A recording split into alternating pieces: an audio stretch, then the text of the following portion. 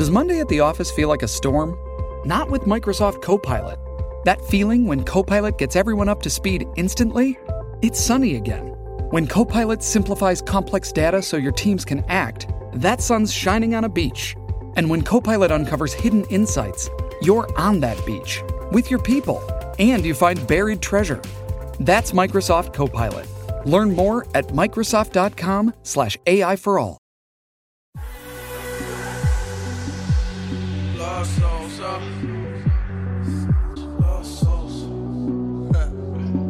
Welcome back, everyone, to the fourth episode of the Take the Points podcast. I'm your co-host, Tej Seth, joined by Arjun Menon.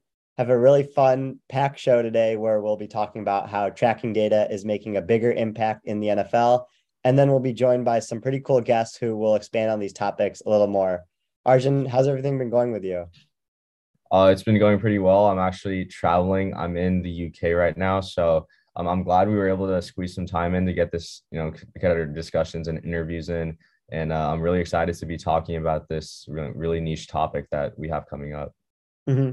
Yeah, I know. I think it's cool you're in the UK right now for this project and everything, because like really my first introduction to tracking data was seeing it applied in soccer, like before it was even like publicly like talked about in the NFL and everything. So it's good that, when people say like, oh, like, we don't know if like analytics is going to work in the NFL and different stuff like that. Like it's been working in soccer for so many years now. So, it has like, applications that have been worked on before, basically.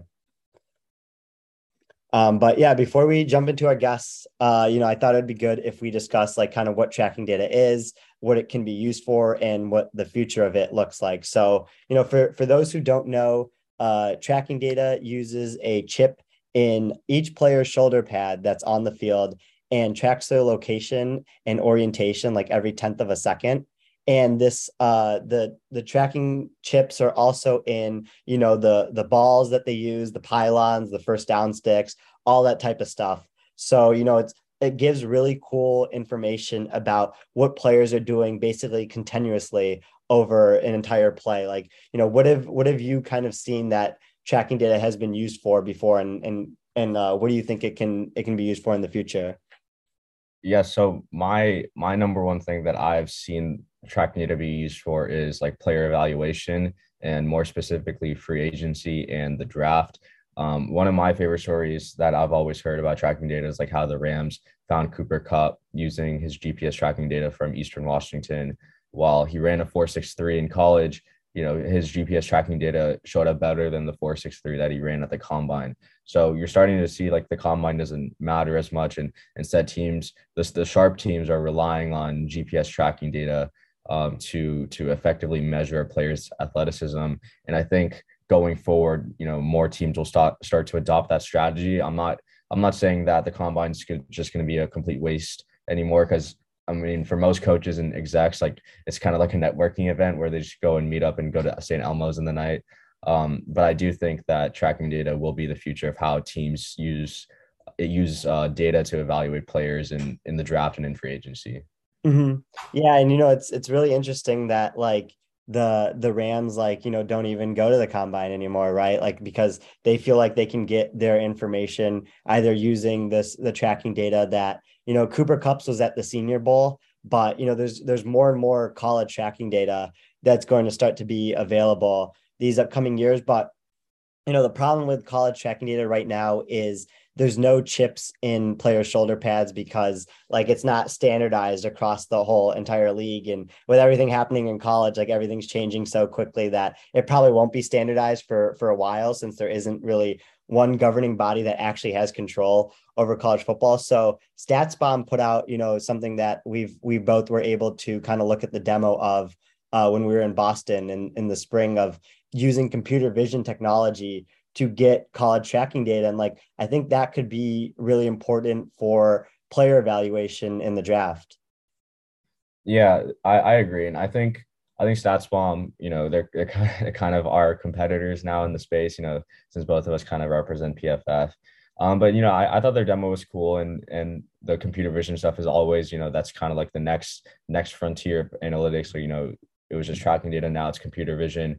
But I think we have to be a little bit practical about it. Coach, like showing coaches this computer vision technology where you have a bunch of dots and lines. Like the old coaches, it's going to be tough for them to comprehend that. So, you know, my big thing is like how the future of whether tracking data, like how much tracking data will be used, is honestly like how easy it can be for coaches to be able to read it and understand it. Because when you have an analytics team that puts together reports on players for free agency and the draft, the coaches aren't looking at the data, like um, they aren't looking at the code, they aren't looking at like the expect like the big visualizations. They're just looking at the report you give them. So that's like the ranks, maybe some graphs here and there of like where the players line up in certain metrics that you create. So it's all about simplifying things down to the lowest denominator. I don't want to, I'm trying not to be as negative on some of the coaches that don't understand analytics, but that's just kind of how you have to work, especially when you're working with coaches and scouts that may not have that much of a analytically analytical mind. Mm-hmm. Yeah, no, I definitely see that, because I think tracking data right now is really good for the consumer side. Like you have completion percentage over expected, which the process for that metric is very sound, right? Like you use receiver separation based on how far away the receiver is from the nearest defender when they're being thrown at. You use the situation around the quarterback and all that stuff. You have rushing yards over expected, which have been shown like on broadcasts and have been, used on Twitter a lot by Next Gen Stats. And that, that was like a 2020 big data bowl competition, was creating an expected rushing yards. And, I always think it's really funny that the two data scientists from Austria who had never watched a game of football in their life ended up winning the competition, because they treated it like a video game where like the running back like had to get as much value over what was expected out of them as possible. But I think like with that metric, you have to, in a rushing yards over expected model, you have to have something that accounts for whether or not the offensive linemen are winning their blocks. And like the next gen stats model just does it like right at the point of handoff. So I think that's something that that could be adjusted in the future, but it's still like checks out a lot of the priors, like Nick Chubb and Aaron Jones and Derrick Henry are usually on top of that metric, and like that makes a lot of sense. So it's really good to have tracking data on the consumer side right now for metrics that we can use to make ourselves smarter as football fans. But yeah, I'm kind of with you there, where like a lot of the coaches that are currently in the league aren't going to be able to digest all this information that's coming from tracking data right now. And it might be harder for teams to use it effectively because of that. Yeah, I agree. And honestly, like the best models are probably the ones that combine tracking data and charted data from PFF. And I'm sure there, people who work on analytic departments for teams, they're doing that constantly after the season's over, and they're building out their draft models and free agency models. And it's pretty funny. We kind of we have a couple contacts that work in the NFL in analytic departments and on various teams. And, when I've reached out to them sometimes, and I'll just be like, hey, like, what are you doing? Or like, do you want to grab a coffee sometime, in the area? And sometimes they'll hit me back with like, yes, sorry, man. Like, sorry, I got to this text just now, I had a really late night at the facility. And, you can kind of tell that like, when it comes to draft season or free agency season, because of how large tracking data is, you have to like, these models take a long time to run, and to update them, it takes another long time to run. So you're always working long hours, but the actual, and maybe you can speak on this better, like the actual work you're doing, maybe you're not working the entire 9 to 9 or 9 to 10 hours that, the data scientists always say they work. Mm-hmm. No, that's true. And I think a lot of it is, like what you mentioned, where when you're using these advanced type of models to build out like metrics for evaluating players or different stuff like that. Yeah, it does take a very long time to run.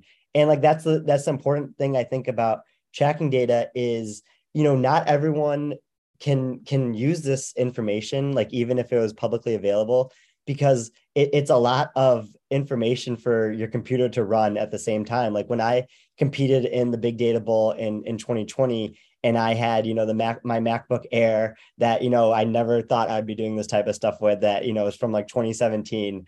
My R session was aborting. Like basically every time I tried to open up one of the tracking data files and run it.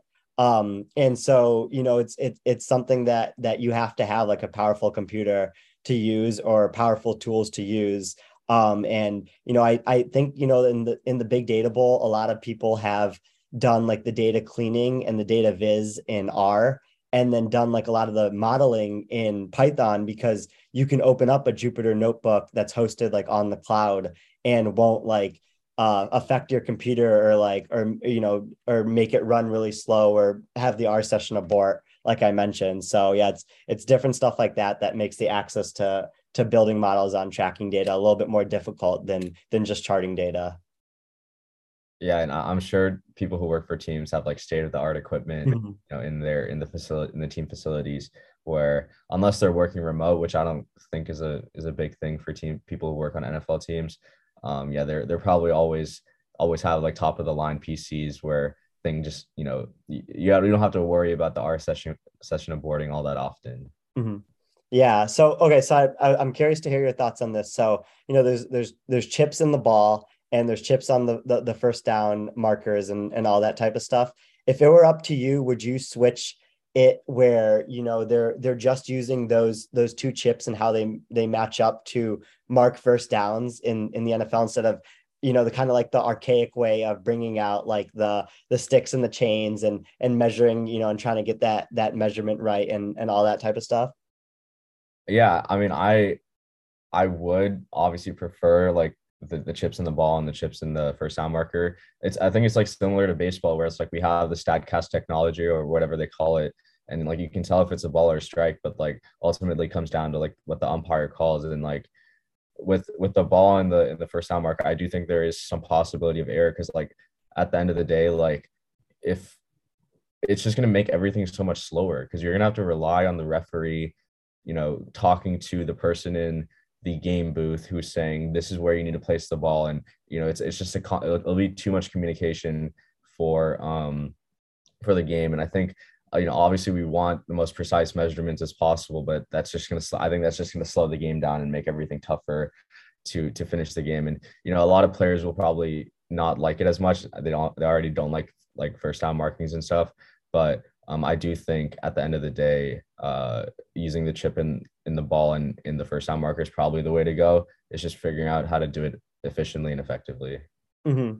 Yeah, I think since they have the technology in place, like they can definitely do something like that. But that's something I thought that was interesting about that is, our friend Sam Schwartzstein, who kind of created the XFL rules when the XFL was a thing in 2020 pre-COVID, was he said it would have been so expensive to put in like all those chips and everything, like when they were creating the XFL. So what his solution was for first down markers was, if you got a first down or whatever, every new set of downs, they would spot the ball at the nearest yard line, like the exact yard line, like move it up or back, depending on that.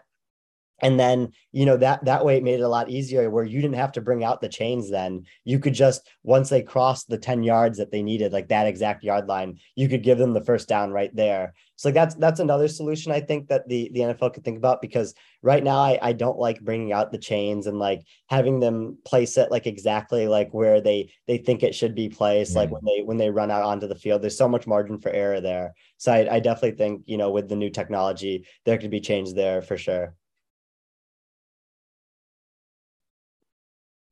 So yeah, that was a lot of fun to talk about tracking data, and kind of the applications that can have. We're going to jump into our guest to expand more on these topics. So stay tuned for that.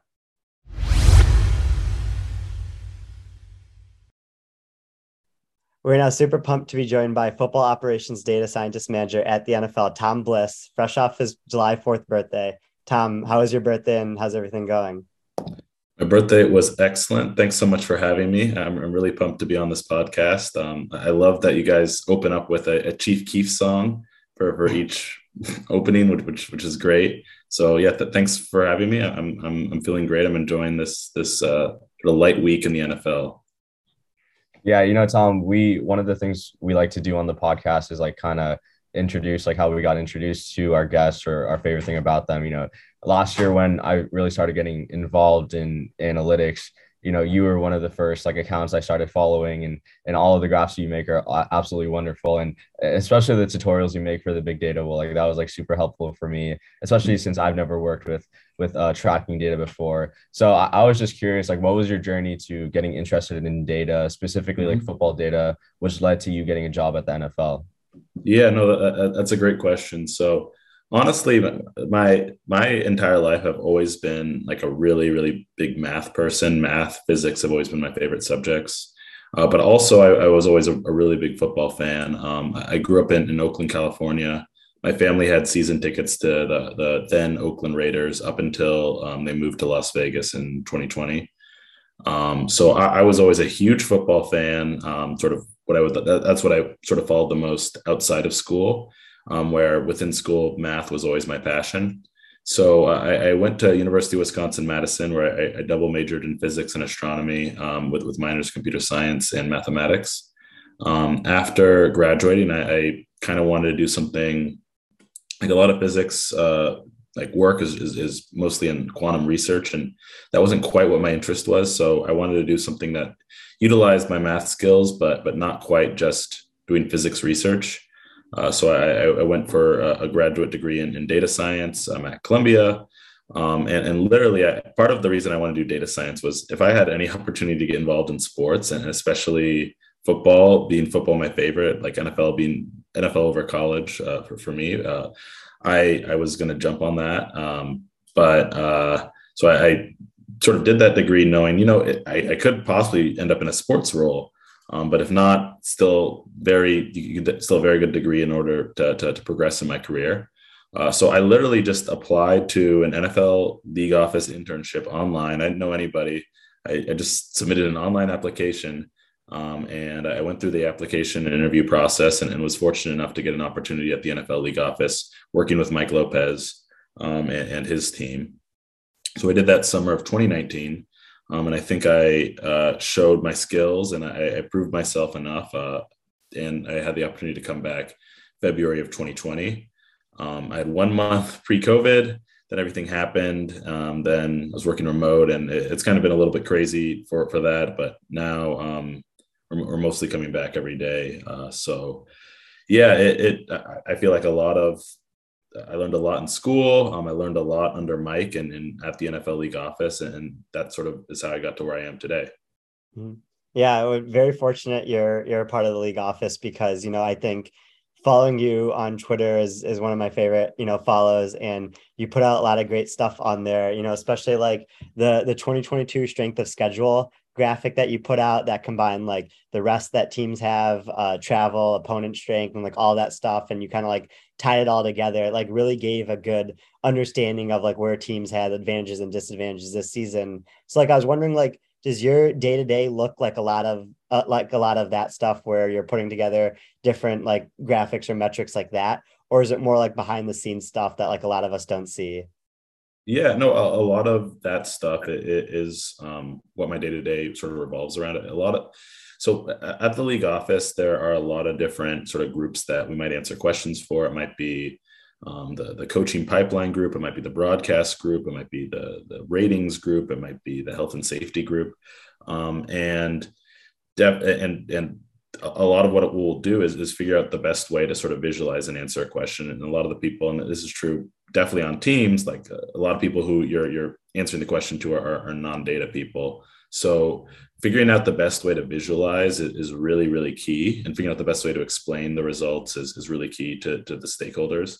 So yeah, that for example, that graphic is something that is something I might put together perhaps for like a broadcast team or ratings team or something like that.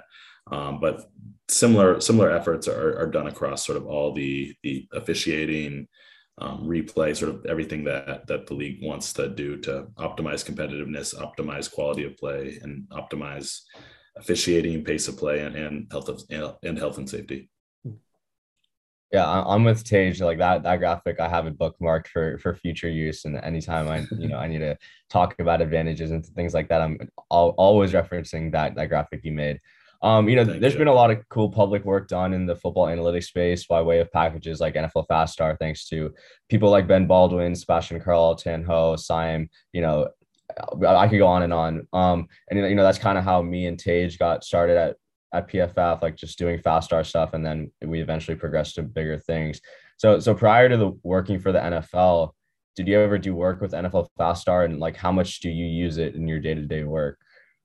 Yeah, so to answer the first part, I don't think NFL Faster was a thing when before I worked at the NFL. There was something before it called NFL Scraper, which Yeah. which I did use.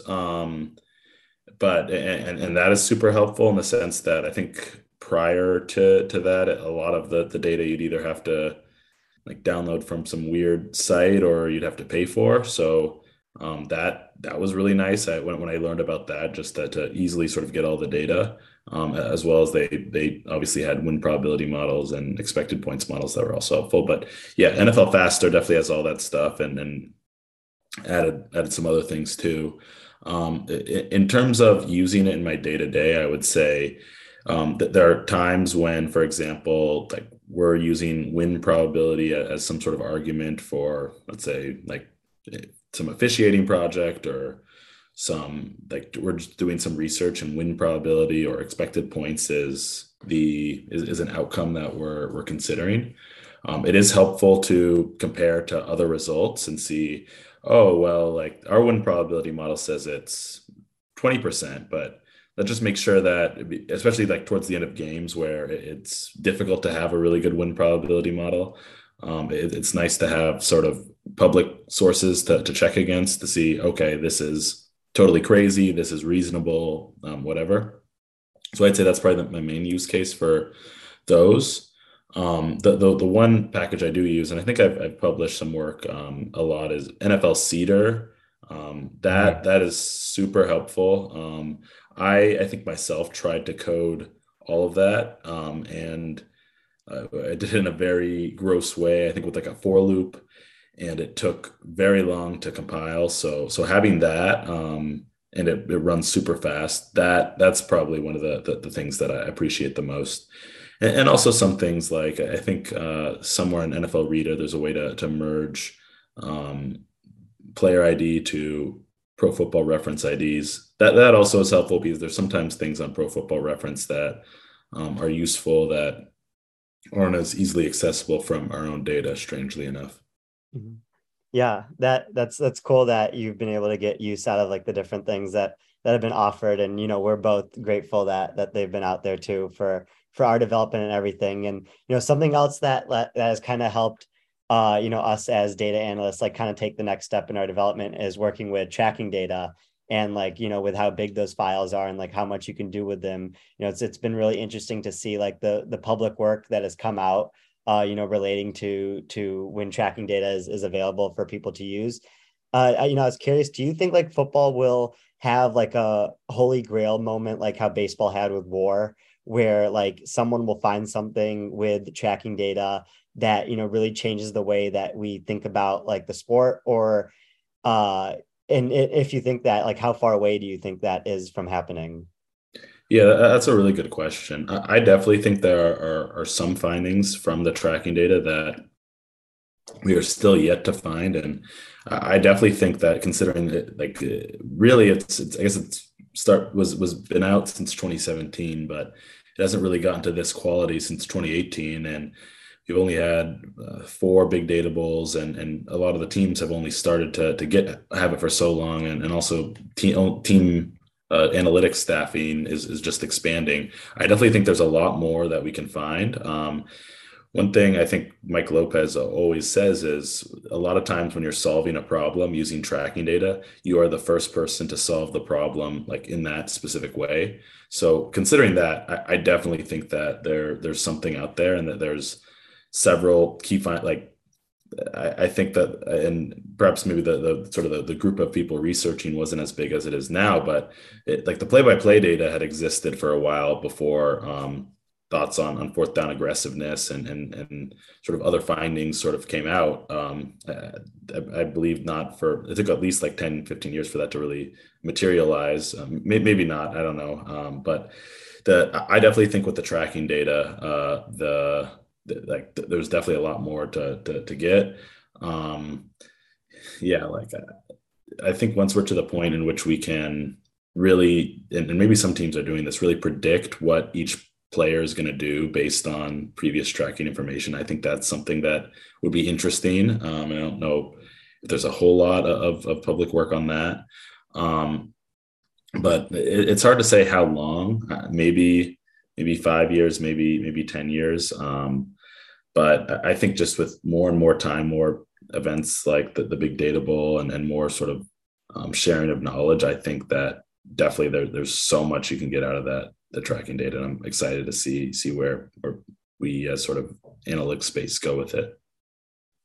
Yeah, I love that answer. And, we just recorded our main segment, like our discussion, me and Tage did. And I literally almost gave the exact same answer, which is like when teams are able to have more years of tracking data, like they can start back testing their models and seeing, which model, or like should they adjust their model to like where the good players are showing up near the highs for every draft class. So, I love that answer. Staying on the topic of tracking data, like how different do you think working with tracking data is, for you working for the NFL league versus working for a team? And also, like, do you think the skills that you have right now as someone who works for the NFL can translate to being a productive member for a team? Yeah, so I would say definitely it's similar in a lot of ways, but there are a few key differences. So like the one thing that the NFL League office has that similar to all the teams is we're pulling in from the exact same data sources. Our data is shaped the same. It's the same stuff that every team has, except for we're just at the league office as opposed to for a team. Some of the projects and some of the questions I might answer are similar, but a little bit different. So for example, one thing that I did recently, and I think I ended up using PFF data and NGS tracking data was, and this is like for officiating in order to help determine when in a play an offensive holding typically occurs. So for example, we know based on the penalties that were called, who committed an offensive holding. We know which plays have an offensive holding on it, but what we don't know is because of the way that the NGS tracking data is tagged, we don't know holding in frame 10 or holding in frame 13. We just know the holding occurred during the play, which obviously has to be between ball snap and one of the end of play events, but we don't know which frame it occurs in.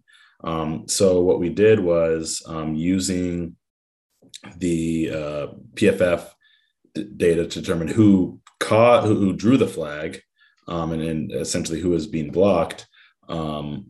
We went through and sort of tagged manually when the holding occurred by just looking at timestamps.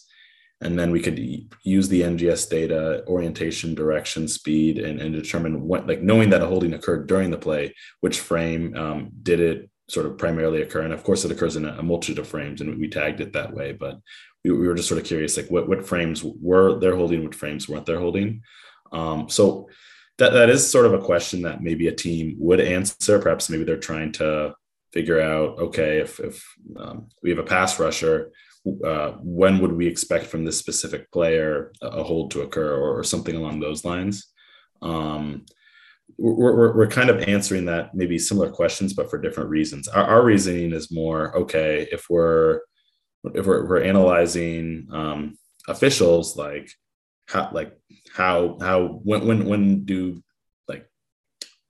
do holds occur within a play, from the official standpoint, like how can that help our officials be better prepared for calling a game? So it's kind of a similar question, and it's modeling using tracking data and PFF. And it's the same data, same source, but it's maybe a little bit of a different overall goal. And even though maybe we're looking for the same outcome. Yeah, that's really cool. Thanks for sharing the insight on that project. It's cool to see like how all this type of data that is available can actually be used on like an application standpoint where, you're helping like, make like games like smoother with assisting with officials and stuff like that. Something else that I think like has grown in popularity recently and kind of helped with applications is like the big data bowl at you guys at the NFL put on. And I was just wondering like how does the big data bowl like generate new ideas and metrics that can help you guys or help us as fans? And like, do you guys have anything like big planned for the big data bowl in the future? Yeah. So definitely like a lot of metrics that are used on broadcasts are and I think Arjun was just mentioning that he had gone to SoFi this year. I think on SoFi they actually are showing some of the metrics that NGS metrics in the stadium, and obviously one of probably the most utilized metric that we got is expected rush yards and rush yards over expectation, which came from the 2020 Big Data Bowl, and that's something that like is super helpful for it's obviously interesting as a fan to know, oh, like this player perhaps maybe he didn't like looking at average yards gained is definitely a misleading stat. But if you know, oh, this player actually really outperformed considering how the blocking and how everything else was set up for him. So that's probably one of the most interesting stats we got and one of the most interesting metrics. I think it's good for fans. And obviously also the code from that can be utilized in a variety of other ways. And all the teams have it and have access to it. And I think it might actually just be generally public. So I would definitely suggest anyone who has time to look at the zoo's work on that metric, because it's really cool and it can apply to a lot of different football problems. So that probably is one of the coolest ones we got out of it. But every year, different things come out, and obviously the coverage classification, I think a lot of really cool ways to identify coverages and also measure corner success, DB success came out of that one. And this last one, there was a lot of analysis on punting, how to punt, punter skill, which was great.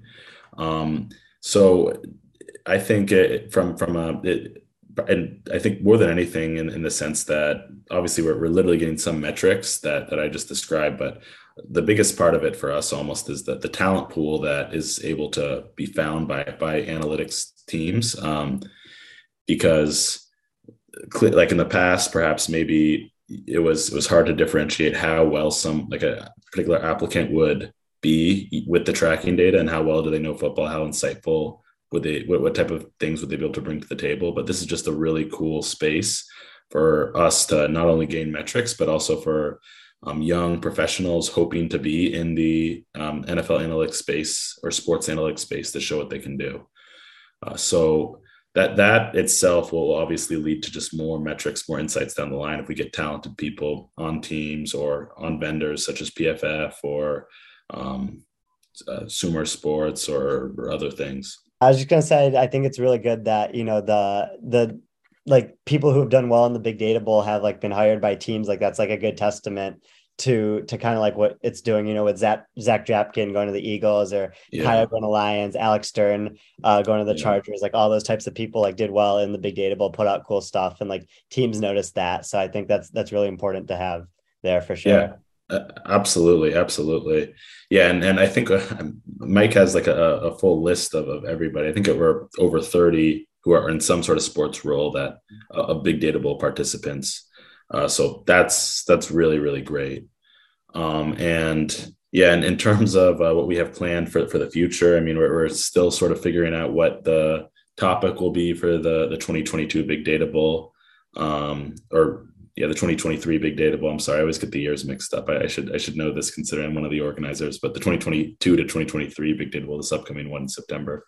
But yeah, I think our hope is, I mean, it's going to get, we've touched a lot of topics, and our hope is to try to get something new, or maybe take something that we've done and build on it and make it a little bit more challenging. Do either of you two have any ideas on what you want the next topic to be? We're totally open to suggestions right now. I got none. I haven't thought about it that much yet. Okay. I think something that I really want is like the optimal decision making of quarterbacks. So something I've thought about is like, all right, can you at each frame can you give, in an expected EPA for each receiver there, and then kind of evaluate like the opportunity cost of like what the quarterback is giving up. How often is the quarterback like making like, close to like their most optimal decision, throwing to the right receiver. But, I think the problem with that is a lot of quarterbacks like have like just one read or two reads on a play. So there might be like their fourth read that's like running, open down the field. But since like they were coached up to do, to throw their first read on the play, or like the play happens quickly, it might like, punish quarterbacks unfairly for that type of stuff. I don't know if you have any thoughts on that. Yeah, no, that's really, that'd be a really cool idea. I mean, obviously you'd also have to take into account pass rush and sort of like a probability of or time remaining to throw, because if you're going against a very strong team with a very strong pass rush, maybe, and you have less time, like that also would affect it. Like, okay, if you have a player, maybe if you have infinite time, you should really just wait until you have a perfect throw, which obviously that would never exist in a real situation. But if you have 1 second, you might have to settle on something that isn't as optimal. So that'd be a really, really cool project. But yeah, I definitely agree. There would be some coaching things that would be difficult to discern out. And also with the time thing too, the more I'm thinking about it, quarterbacks, maybe like Lamar Jackson, who are very speedy, and it's different between him and maybe a Tom Brady, who like as soon as a pass rusher gets it's less like Lamar Jackson it's considerably less likely for Tom Brady to evade a pass rush than Lamar Jackson. So that's also something else. But no, I really like that idea. That's definitely something we can think about. Yeah, I'm excited to see what it is. I've participated in two big data bowls now, and have had like a lot of fun, doing both of them. It's just fun to like have access to the data, and I appreciate you guys putting that together and everything. But yeah, Tom, this is a lot of fun. I could listen to you talk about this stuff all day, but I want to be mindful of your vacation time here. So for everyone listening to this, be sure to check out his Twitter account at Data with Bliss, along with his website, datawithbliss.com. Tom, if there's anything else you want to promote before you head out, feel free. I think that's it. I don't have a SoundCloud or anything. But yeah, thank you. Thank you so much. This has been a lot of fun talking to you both.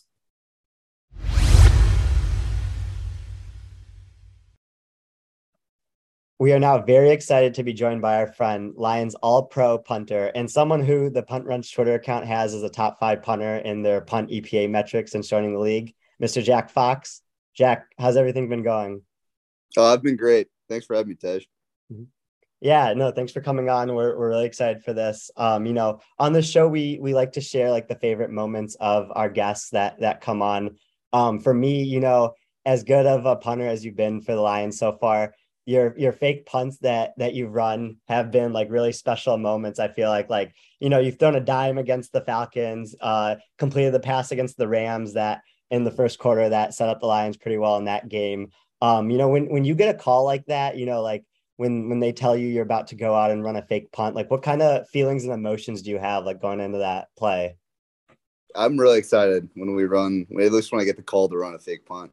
A lot of our stuff is like we don't really know if we're running it until we get on the field and like see the look the other team gives us. So it's like kind of a like half, really excited, but like at the same time, I don't know if we're actually going to run it when we're running on the field. And then when I see what look we get and I know we're running it, then I get pretty pumped. Like I still get really nervous for most of my punts. So it's like it's not like I get more nervous when we run a fake. It's just like more excited, if that makes sense. Yeah, that makes total sense, Jack. And one of my favorite moments was when you joined our Michigan Football Analytics Society club meeting to kind of speak to us then last year. And I mean, that was so cool having like an NFL player come and sit in on a club meeting and just hearing about your journey from college to the Lions. I'm curious, as someone who's been on multiple teams and has gone through the process of finding and sticking with a team, do you think NFL teams care more about having a stronger leg that can be coached up, or do you think they care more about accuracy, who's better at like downing punts inside the 20? So basically it's like it was the Matt Ariaza versus Jordan Stout debate for this NFL draft. Yeah. Well, yeah. First of all, the Michigan University University of Michigan Football Analytics Club was one of my favorite things I've done so far. Well, probably one of my favorite moments is being an NFL player too. That was freaking awesome. And I follow all you guys on Twitter, and you guys are all great follows. But yeah, I think it's a good question. I think having a strong leg right now is kind of where the league is going.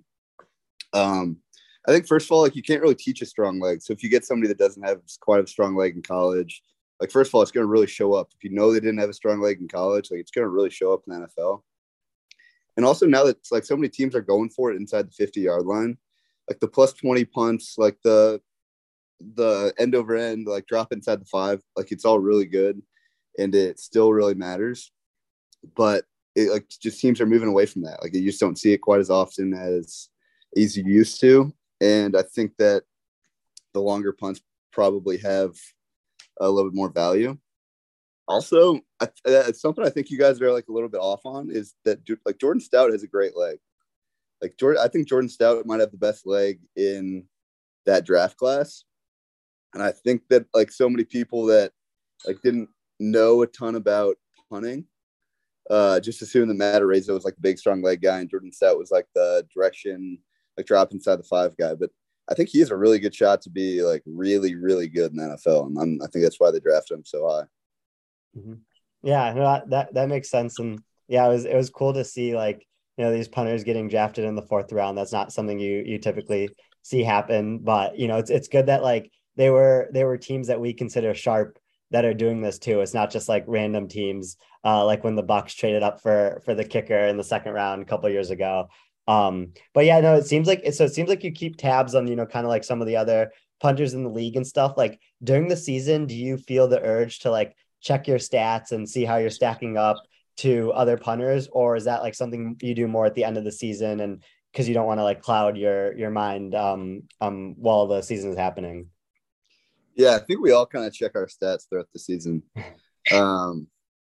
It's just like it's punting such a stat-based thing. Like you can tell if you had a good game or a bad game based on your stats. And like even the coaches will bring it up. Like our special teams coach talks about it every special teams meeting in the season, like where we stack up against other teams, like for net punt, just for like everything, for like kickoff net, like everything. So first of all, I think it's too hard not to look at stats in the middle of the season. And I enjoy doing it. I think we're all really competitive, so it kind of drives us to like do well during the season. When you answered Tage's first question, you know, you were talking about how, you know, when you get a certain look, that's how you know, you know, you're going to run the fake and things like that. How much film does a punter have to watch on opposing teams, and like what specifically are you looking for when you're watching like film breakdowns? Yeah. I don't think we have to watch that much film. Like, obviously, we're punters, so we have to watch the least amount on the team. But even saying that, like, we don't have to watch that much. I think it kind of depends what scheme you're in also. Like, a lot of teams punt to the direction where there's only one jammer on your gunner opposed to 2. So, if, say, a team puts 7 men in the box with 1 returner, they'll have 2 guys on one gunner and 1 on the other gunner. A lot of teams punt towards that one gunner side, and they make the call on the field based on who has the one jammer on the one gunner opposed to 2. And some teams will like try to disguise that. So they'll like kind of run a jammer out there late or on the 2-man side, like bring the one jammer in and put another guy on the other side. So I think watching film is valuable to see like what the team's tendencies are on like where they put their jammers opposed to your gunners. And then kind of like returner, like what their returner does. Some guys are way more aggressive than others. So it's kind of nice to know that. Mm-hmm. Yeah, no, something we talked about, you know, before we started recording here was the Big Data Bowl this past year and how it was all special teams related. And a couple of the projects, including like what I kind of looked at, was like the optimal decision making for the punt returner. And so like when you're lining up to punt and everything, do you kind of have like a feel of what you think the punt returner is about to do? And like, do you communicate that with the gunners, or is that something that, you know, the special teams coach talks about or something like that? Yeah, there's definitely some guys we talk about more than others. Like we were just talking about Jakeem Grant on the Bears last year. I don't know where he is right now. I think he went somewhere else. But he's like the ultimate like aggressive returner, and that plays in his favor a lot. He had a return touchdown from like his own 5-yard line last year. He returned one on us from like the 10-yard line, like 30 yards. So like guys like that, like as a unit, we have to know like they're not going to call a fair catch, like play through the whistle, like just make sure that you get him down or that he is doing what you think he's going to do. Some other guys will fair catch a lot more often. Some teams just like have different tendencies. Like in the past, the Packers have been like a bigger fair catch team. I think because their offense is so good, they're not going to be quite as aggressive on punt return. Mm-hmm. So yeah, that's like all useful stuff to know. Yeah, I'm glad that you mentioned Jakeem Grant specifically because when I was working on my Big Data Bowl project this past year, I was doing the optimal decision making for punt returners, and I was kind of seeing whether they should return it, fair catch it, or let it drop. And Jakeem Grant showed up as the number one decision maker in that metric because he was returning it very often. And so, as I didn't have really many priors on, what punt returners do and which punt returners are good at making good decisions. So I kind of just went with it at the time. But since you've singled out Jakeem Grant specifically, I'm glad that it kind of confirms what, the data found there, and is that, he's returning it more often than the other punt returners. And like that seems to be the right decision in that aspect. Yeah, just kind of going off on that a little more. The first time we played the Bears this year, we played outside. It was like kind of windy. I think I had 3 punts. They were all like kind of average, not great. But the returner let them all hit the ground, and that was before Jakeem Grant got there. So I hit like probably 3 42-yard punts. They all hit the ground, rolled forward to 50, something like that. So my game looked good because they didn't catch the ball, and it really hurt them. The next week, they signed Jakeem Grant or traded for him from the Dolphins, I think. And the next game they play the Raiders, and Jakeem Grant catches everything. He caught like a punt, and he caught a punt in the end zone. He caught like 2 inside the 10. Like they absolutely told him, we want you to catch everything and just return everything. And I think he's already like that, so it was a good fit. Mm-hmm.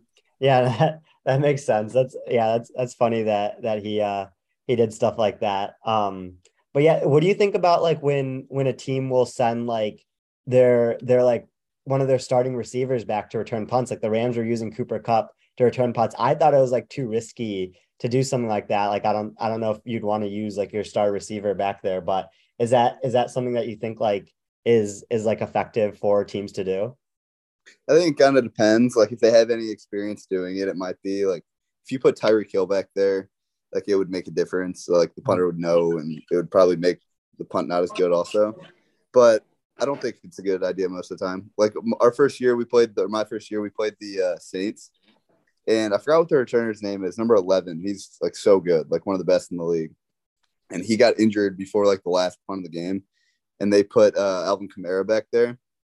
And like he's so dangerous in space, obviously, but he kind of caught the ball and he didn't like really know like where he was going. And it's just like you don't have that much time to think about it. And if you're not like used to the situation, like you're kind of screwed. So we got him down like right away. He's like a little bit too hesitant. So I think if you have a really good guy that like has experience, it's probably good. Yeah, that makes sense. All right, Jack. On a scale of 1 to 10, how comfortable would you be if the starting kicker got hurt pre-game and Dan Campbell came up to you and asked you to kick field goals and extra points for the entire game? And I'm gonna make it more spicy. This is the conference championship game, so heading into the Super Bowl at home. Yeah, I would be a 1 on. I forgot what the scale was. I'd be really nervous. I would not be very confident in my kicking ability. I think I could maybe hit an. I don't even think we'd kick extra points. I think this would be like the football analytic nerds like dream game because we wouldn't kick any field goals. We wouldn't kick extra points because now that they moved the extra point back, it's probably just like easier to go for it from the 2-yard line than have some like shitty kicker kick from the 32 or whatever. Yeah, that makes sense. I think so. There was a Lions Jets game, I think, like before they moved the extra point back. So it was like 2012, 2013. And our kicker got injured in that game. And Ndamukong Suh had to come on and like be like the emergency kicker. And he kicked an I remember that. Yeah, and it went off the upright. Do you remember that? Yeah, he actually smoked it too. Like the ball got up really fast. Yeah. Yeah. I think, maybe if the extra point was at the 10-yard line, I would be more comfortable. But no, I would be like a nervous wreck on the sideline doing field goals. Yeah, I know. That'd be tough to do. When you do like, I mean, sorry for cutting you off. My senior Okay. year at college, I was a 40% field goal kicker. So like, and we were playing at Rice where nobody even paid attention to the games. Like there was really no pressure on the field goal kicker. Imagine kicking in the NFL as a former 40% field goal kicker. It would just be bad. It would be embarrassing. That's funny. Yeah. At Rice, did you have to do like kickoffs, field goals, and punting, like all of them? Yeah. Yeah. And now you do holding the kickoffs and punting and everything. Yeah. Yeah. Yeah. This has been a lot of fun. The last question that I have is, with how aggressive Dan Campbell's been on fourth downs and like kind of the league shift to going for it more on fourth downs, are you worried that there'll ever be a point where like he's like, all right, like we don't need a punt, like we're just gonna go for every fourth down and you'll just like stand on the sidelines the entire game? Maybe. I am like a little bit, I don't know about scared, but I'm kind of interested to see where like punting goes in the next 10, 20 years. Like obviously teams are punting less now than they ever have. So I think there's always going to be a spot for it for a punter, but who knows? Maybe the punter is just going to be the backup quarterback one day. Every team will find a guy that can play backup quarterback and can punt. So I don't know. We'll see. Cool. Yeah. Thanks so much. Thanks for coming on. This is a ton of fun to talk to you and hear more about the special teams aspect. For everyone listening, be sure to follow Jack at Mr. Jack Fox on Twitter. Jack, anything else you want to promote before you go? No, I just appreciate you guys having me. I love following both you guys on Twitter. All your analytics stuff's awesome. And yeah, just appreciate you having me.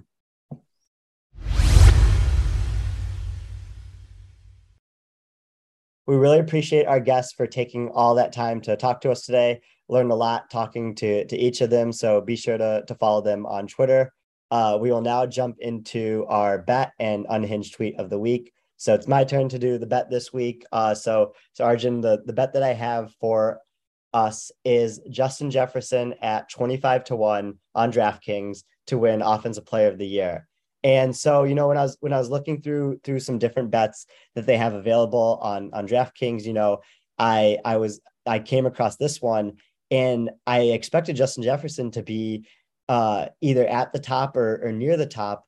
And he is, like the 13th highest odds on this list behind some quarterbacks don't win Offensive Player of the Year, right? Like MVP is reserved for the best quarterback, and then Offensive Player of the Year is reserved for the best non-quarterback, I've always thought.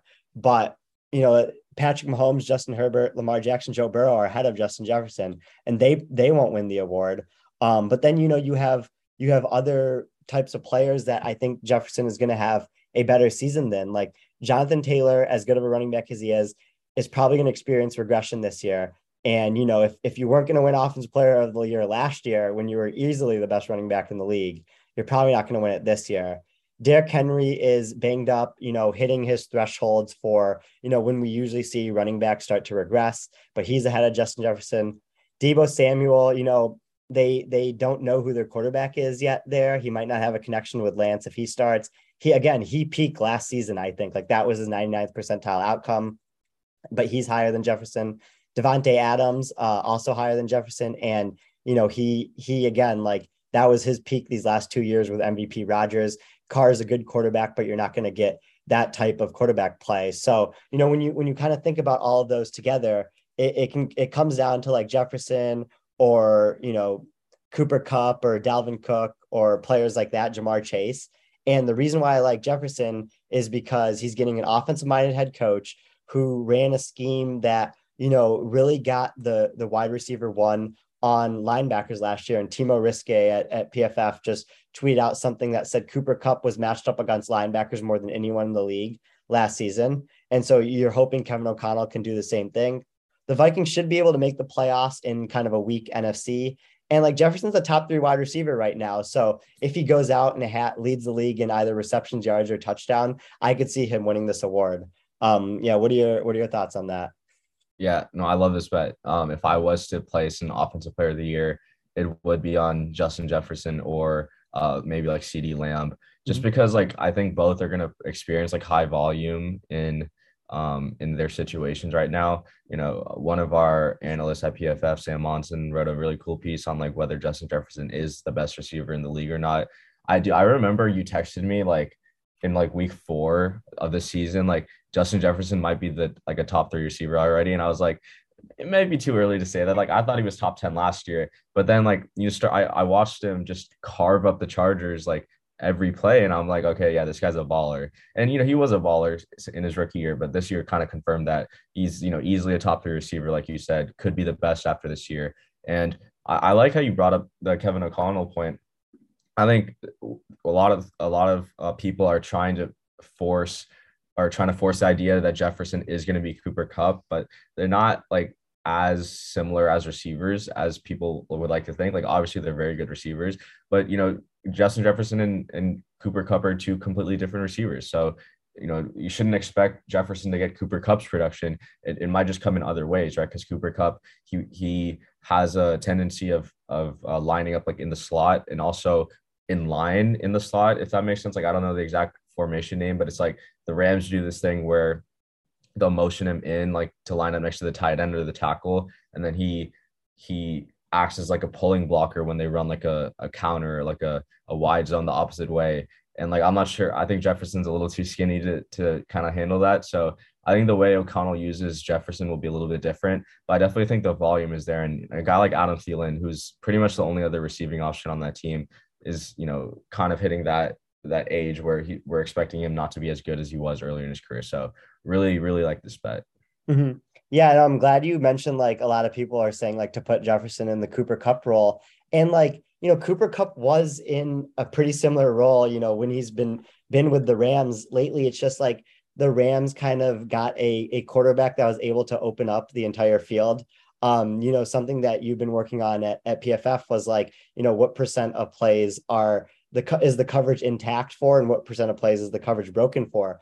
And so the Rams experienced a 9% drop in plays that were like coverage intact this past season. And like nothing really changed with their scheme, you know, or like with like the surrounding cast. Like you still had McVay calling the plays. You still had pretty much the same supporting cast. It was, you know, kind of getting a quarterback that could do that type of stuff. So I think it'll be beneficial for Jefferson's not getting a different quarterback, but he's going to get a play caller who, you know, is just an offensive minded, has roots in a system that is shown to work all over the league, no matter where kind of like the disciples have gone from it. So he's getting that extra boost where, you know, he's already putting up crazy production for being, you know, a 23-year-old second year in the league.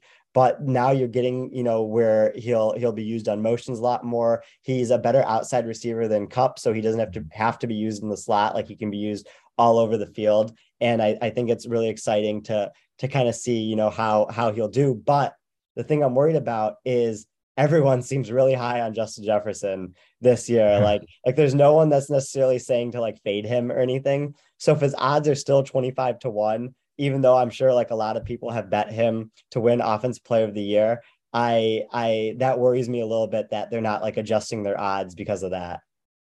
Yeah, I know you and me have like a fade the public mantra where, you know, that's kind of been our MO in betting sometimes. But yeah, again, love that bet. It's my turn for the unhinged tweet of the week. This one comes from at Not So Angry Scout. I think you know who that is, and you might know what tweet I'm referencing. But basically, he's allegedly a scout in an AFC South team, and there's a certain team that I think we both know he works for. I'll let everyone else figure it out. But this was his tweet. I'm gonna read it exactly. Until an algorithm exists that can 100%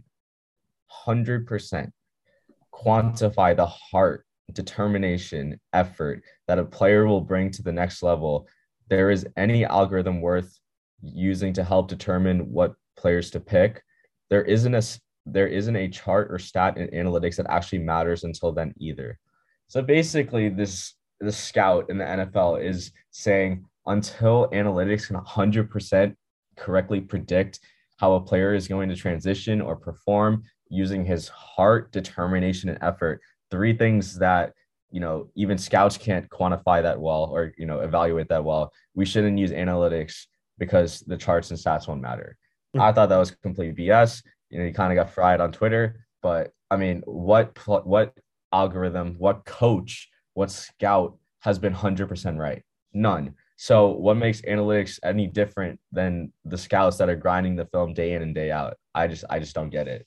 Yeah, I think it's hilarious that it's coming from or well, we think it's coming from, the organization that took Isaiah Wilson in the first round, only for him to play like what, three special team snaps with the team, his entire time there. So it's really funny that, someone like that might be working for that team could mention something like that. And like, that's not like, I think, the term analytics just gets thrown around as a buzzword so often when there's not much of an understanding of what it is. Anytime you take notes or take information down and kind of like organize it in a way that could help you, like that could be considered analytics. So like a lot of people are doing like so-called analytics, but like the true like data sciencey stuff, like that only can help you. Like if someone were to put together a model that ranks players like coming out of the draft or whatever, it only can add to the already